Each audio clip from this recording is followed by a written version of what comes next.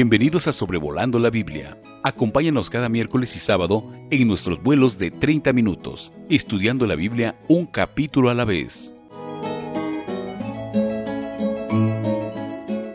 Saludos a todos. Estamos en este día con el propósito de estudiar el capítulo 23 de Deuteronomio.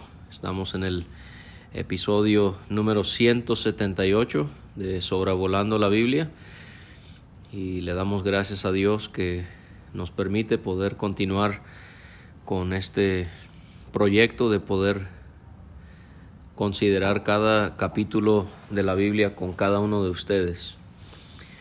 Vamos a ver que en este capítulo, así como en el anterior, hay una variedad de leyes sobre distintos temas. Aquí en este capítulo 23 hay por lo menos 7 tipos de leyes, 7 temas a tratar. En primer lugar, vemos que en los versículos 1 a 8 se establecen prohibiciones para no poder entrar a la congregación de Israel. Y se establece que no podían entrar a la congregación de Jehová varones con testículos magullados o amputado su miembro viril. Al hablar de no poder pertenecer a la congregación de Israel, pudiera referirse a por lo menos 2 cosas. Una, a no poder tener responsabilidad en el liderazgo de la nación. En segundo lugar, se puede referir a que no podían formar parte del cuerpo de personas que podían reunirse para adorar a Dios o para estar involucrados en otras actividades como lo era escuchar la lectura de la ley de Dios. En Isaías capítulo 56 vemos que los eunucos y extranjeros sí podían pertenecer al pueblo. Así que, aunque no es muy claro a lo que se refiere al no poder entrar a la congregación, estamos convencidos de que no significa que no podían formar parte de Israel, de la nación, sino que pudiera ser esas 2 posibilidades que ya planteé. Esto era algo que Dios especifica porque los paganos, las naciones que estarían alrededor de los israelitas en Canaán, ellos castraban a los hombres por prácticas religiosas o también por el servicio que le brindaban a su gobierno. En Levítico capítulo 21 ya vimos que habían defectos físicos que podían impedir a que varones de la descendencia de Aarón pudiesen servir como sacerdotes delante de Dios. En Levítico 22 también ya estudiamos que habían animales con estas mismas características de estos varones descritos en el versículo 1, que tampoco podían ser ofrendados a Dios. El bastardo tampoco podía pertenecer o no podía entrar más bien a la congregación. Esta palabra bastardo implica que es una persona que había nacido por el resultado de una relación ilícita. Sí, fornicación, adulterio, pero también incluye el incesto. O también podría ser que esta persona era considerada bastardo porque había nacido de una relación mixta, o sea, un judío con un extranjero. Ni hasta la 10ª generación podían entrar a la congregación. Los que tenían testículos magullados o amputados su miembro viril, el bastardo, hasta la 10ª generación no podían entrar a la congregación. Tampoco podían entrar a la congregación, dice el versículo 3, la congregación de los amonitas ni los moabitas, hasta la 10ª generación. Y aquí es donde se nos explica lo que significa cuando dice hasta la 10ª generación, es que no entrarán para siempre. En otras palabras, decir hasta la 10ª generación es tanto tiempo que es una manera de decir nunca pudieran entrar a la congregación. Ahora, ¿por qué los amonitas y los moabitas no podían entrar a la congregación de Israel? Porque no los salieron a recibir con pan y agua en el camino a los hebreos al haber salido de Egipto. Esto lo vimos en el 2º capítulo, en los versículos 26 a 30 de este mismo libro. Y en cuanto a los moabitas, dice que ellos alquilaron contra los hebreos a Balaam para maldecirles. Y esto lo estudiábamos en el 4º libro de Moisés, en el libro de Números, en los capítulos 22, 23 y 24. Así que por estas dos razones, los amonitas y los moabitas no podían entrar a la congregación de Israel. Los amonitas y moabitas, recordemos que tuvieron un comienzo muy perverso delante de Dios, porque fueron varones que nacieron de una relación de incesto entre Lot y sus hijas, de acuerdo a Génesis capítulo 19. Y estamos viendo aquí un ejemplo de cómo se cumple la promesa hecha a Abraham en el capítulo 12 de Génesis, que aquellas personas que maldecían a Israel serían maldecidas por Dios. Y aquí vemos un ejemplo de eso con los moabitas y amonitas. Y ahora la pregunta es, cuando llegamos al libro de Ruth, ella se convierte a Dios y ella forma parte del pueblo de Israel. Y no solo eso, sino que se convierte en parte fundamental de la descendencia del rey David. Pero ella es admitida en Israel. Creo que la única explicación es la maravillosa gracia de nuestro Dios, que a pesar de que como Ruth somos foráneos, estábamos lejos de los pactos y de las promesas, por medio de la obra de Jesús hemos podido ser añadidos al cuerpo, a la iglesia de nuestro Señor. Dios no quiso escuchar a Balaam y convirtió la maldición de Balaam en bendición, porque los amaba. Y esta es una manera muy preciosa en la que se refiere Dios acerca de su pueblo Israel. Podemos leer acerca de su amor en el capítulo 4, versículo 37, y en el capítulo 7 y versículo 8 y 12. El amor de Jehová hacia su pueblo Israel. Y así nosotros podemos también maravillarnos de no solamente la gracia de Dios, pero el amor de Dios en nuestras vidas. Ese amor manifestado muy expresamente en la cruz del Gólgota, cuando Él entregó su vida por nosotros. No podían procurar la paz con esas naciones. No debían aborrecer al edomita cuando se habla de que tenían que alejarse de los moabitas y de los amonitas. Ellos no podían aborrecer a dos naciones, los edomitas, porque ellos pertenecían a la descendencia de Saúl, hermano de Jacob, y a pesar de que él le dio la espalda a Dios y tomó una decisión muy desfavorable, Dios tenía que cumplir sus promesas, y por eso es que no podían aborrecer al edomita. Llama la atención que no podían tampoco aborrecer a los egipcios, porque habían sido forasteros en su tierra. A pesar de que los egipcios subyugaron a Israel y mataron a sus bebés en los días del nacimiento de Moisés, Dios usó a Egipto para albergar a su pueblo, para que se multiplicara y así sacarlos y llevarlos a Canaán. No olvidemos que durante esos 7 años de hambruna, vemos cómo Dios usó a Egipto para preservar a Israel en los días de José.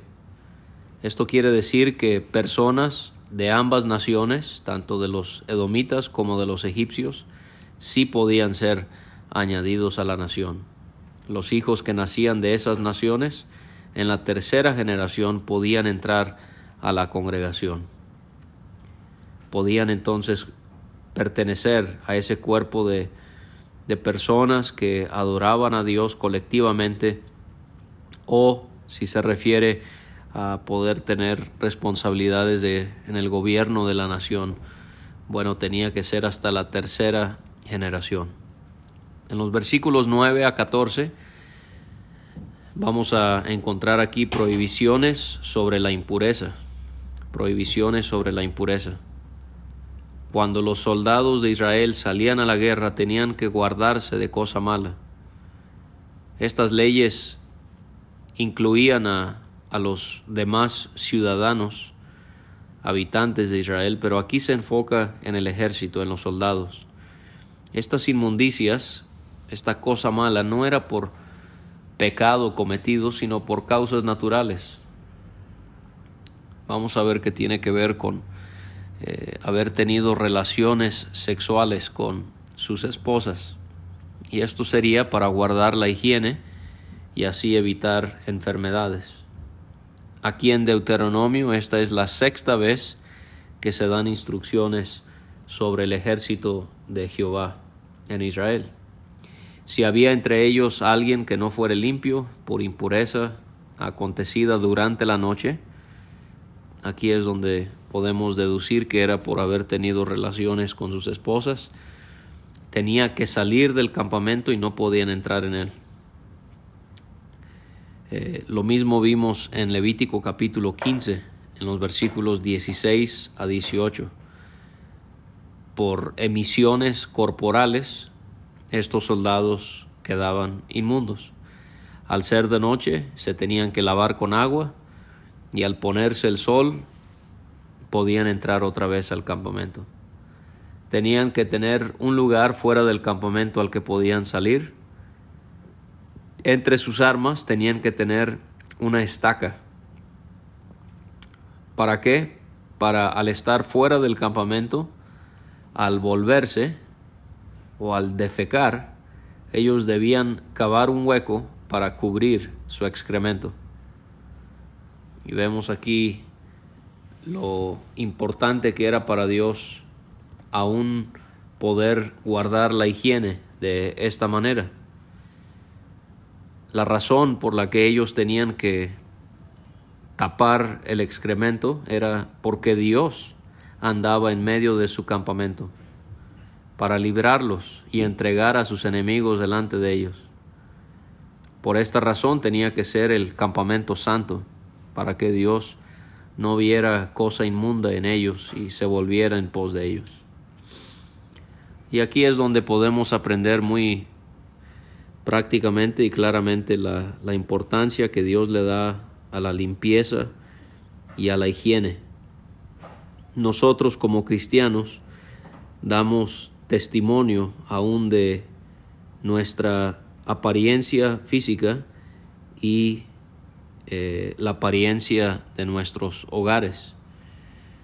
Y hay la necesidad de ser moderados. Una cosa es ser sucio, otra cosa es ser ostentoso. Así que no estamos animándole a que sea ostentoso. 1 Timoteo 2 y 1 Pedro 3 nos enseñan todo lo contrario a eso, pero eso no quiere decir que vamos a vestirnos y vivir en nuestros hogares en medio de desorden y de suciedad. Y esto no tiene que ver con nuestro estatus social. algunas de las casas más limpias en las que he estado. Son casas de familias muy humildes. Así que esto no se trata de nuestro estatus económico, sino es poder vivir una vida con orden y con higiene en nuestras vidas y en nuestros hogares. Pablo nos dice en 1 Corintios 6, versículo 20, han sido comprados por precio. Glorifiquen, pues, a Dios en su cuerpo y en su espíritu, los cuales son de Dios. En los versículos 15 y 16 vamos a ver aquí prohibiciones sobre los siervos. No podían entregar a su señor el siervo que huía a alguien en Israel de su amo. El versículo 16 quizás nos insinúa que son siervos que habían huido de otras naciones y que habían llegado a Israel. Esta es una muestra de que Dios no validaba la esclavitud como se conocía en el mundo. Y vemos la gracia de Dios en darle derechos a los esclavos, a los siervos, mejor dicho. No eran esclavos para Dios o para Israel, eran siervos, eran trabajadores. Y Dios les da derechos. Lo que la sociedad consideraba como un objeto, Dios les daba dignidad y les daba derechos. Y los que huían tenían que ser severamente castigados o matados. Eso se practicaba en la sociedad de ese tiempo, pero con Dios no podían hacer eso.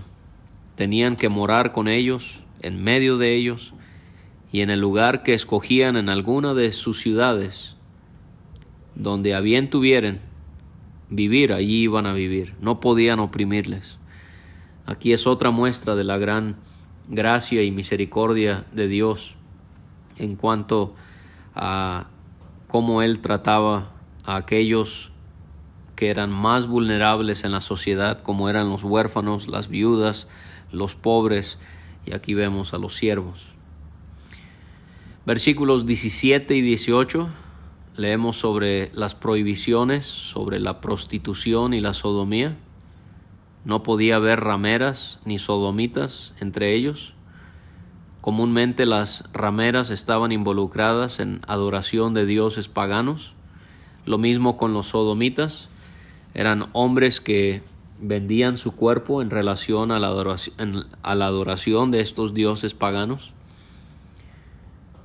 Y esto lo vemos que el contexto es en un contexto religioso, porque en el versículo 18 se dice que no podían traer la paga de una ramera ni el precio de un perro a la casa de Dios por ningún voto, porque era abominación a Dios. La palabra perro es la misma palabra para describir al animal, pero también se utilizaba para describir al hombre que por estas razones religiosas vendía su cuerpo. Lo mismo encontramos en 1 de Reyes 15:12 y en 2 de Reyes 23:7. Leemos sobre este tipo de hombres siendo expulsados de Canaán por cometer tal pecado.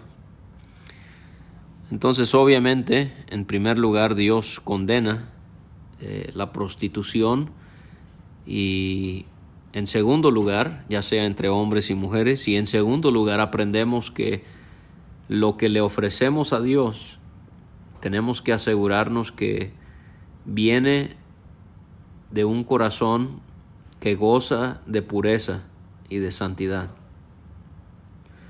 No podemos pensar que podemos vivir en pecado o en desorden, pero si estamos sirviendo a Dios o si estamos ofrendándole a Dios, Dios va como ignorar el pecado que hay en nosotros. No funciona así.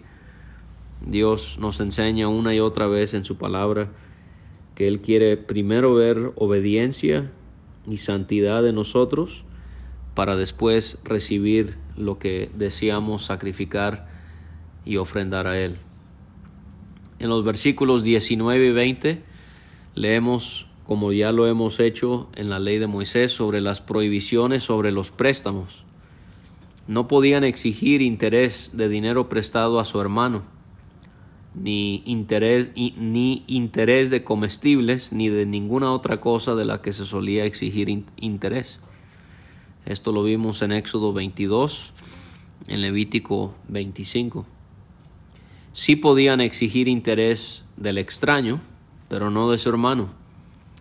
Y si hacían esto, Dios les iba a bendecir en toda obra de sus manos, en la tierra a la que iban para tomar posesión de ella.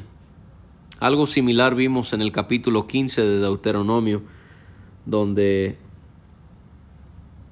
se protege al israelita para que no hubiese pobreza en medio de ellos. Versículos 21 a 23 encontramos prohibiciones sobre los votos y las promesas. Cuando hacían voto a Dios, no debían tardar en pagarlo, porque se los demandaría Dios y sería pecado. Cuando se abstenían de prometer, entonces no habría pecado entre ellos. Dios lo que está enfatizando aquí es que lo que salía de sus labios, ellos tenían que guardarlo y cumplirlo conforme a lo que habían prometido, pagando la ofrenda voluntaria que prometieron con su boca. Y hay distintos pasajes que pueden ayudarnos en cuanto a esto. Por ejemplo, dice en Eclesiastés capítulo 5, cuando a Dios haces promesa, no tardes en cumplirla, porque Él no se complace en los insensatos. Cumple lo que prometes. Mejor es que no prometas y que no prometas y no cumplas. Así que esto nos da alguna indicación sobre cómo debemos de manejar eso.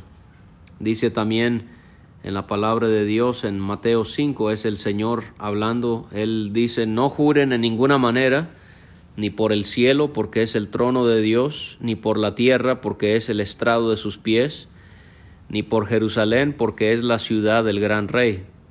Ni por tu cabeza jurarás, porque no puedes hacer blanco o negro un solo cabello, pero su hablar sea sí, sí, no, no, porque lo que es más de esto, de mal procede. También podemos tomar en cuenta la enseñanza de Santiago. Él en su carta, en el capítulo 5 y versículo 12, él nos dice: hermanos míos, no juren ni por el cielo, ni por la tierra, ni por ningún otro juramento, sino que su sí sea sí y su no sea no, para que no caigan en condenación.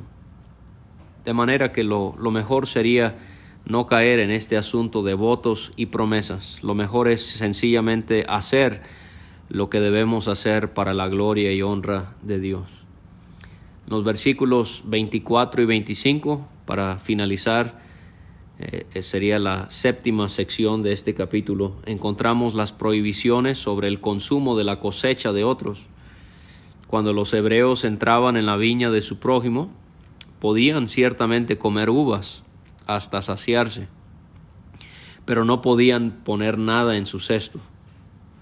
O sea, la misericordia de Dios otra vez vista en la ley, porque no podían abusar del dueño al tomar gran parte de su cosecha. No podían llevar nada en su cesto, sino solo tomar lo que necesitaban. Por ejemplo, si alguien iba viajando, no tenía que comer, podía saciar su hambre.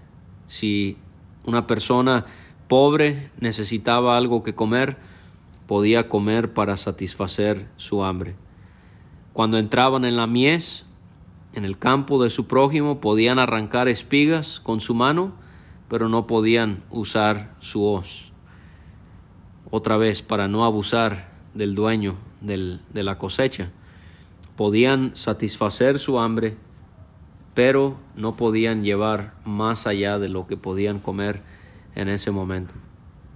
Y es conmovedor pensar que esto un día aplicó a Jesús. En Lucas 6 leemos que un día de reposo, pasando Jesús por los sembrados, sus discípulos arrancaban espigas y comían. restregándolas con las manos. Y algunos de los fariseos les dijeron: ¿por qué hacen lo que no es lícito hacer en los días de reposo? Respondiendo Jesús les dijo: ¿ni aun esto han leído? Lo que hizo David cuando tuvo hambre, él y los que con él estaban, cómo entró en la casa de Dios y tomó los panes de la proposición, de los cuales no es lícito comer sino solo a los sacerdotes, y comió, y dio también a los que estaban con él. Les decía: el Hijo del Hombre es Señor aún del día de reposo. Así que pensamos cómo el Señor y sus discípulos habrán pasado esa hambre. No tenían qué comer y tuvieron que arrancar espigas para satisfacer su hambre. Así que al finalizar este estudio podemos ver cómo es que estas leyes, aunque no aplican directamente a nosotros el día de hoy, en el 2022, podemos ver que sí tienen una aplicación para nosotros en un sentido espiritual, que en términos generales Dios quiere que seamos un pueblo apartado y consagrado a Él. Así que Dios pueda permitir que en su vida y en la mía podamos vivir vidas santificadas al Dios que es santo. Gracias por acompañarnos. Estamos aquí encontrándonos el próximo miércoles en la voluntad de Dios. Gracias por escuchar este estudio. Escríbenos a sobrevolandolabiblia@gmail.com. Visita nuestra página www.graciamasgracia.com. Hasta la próxima.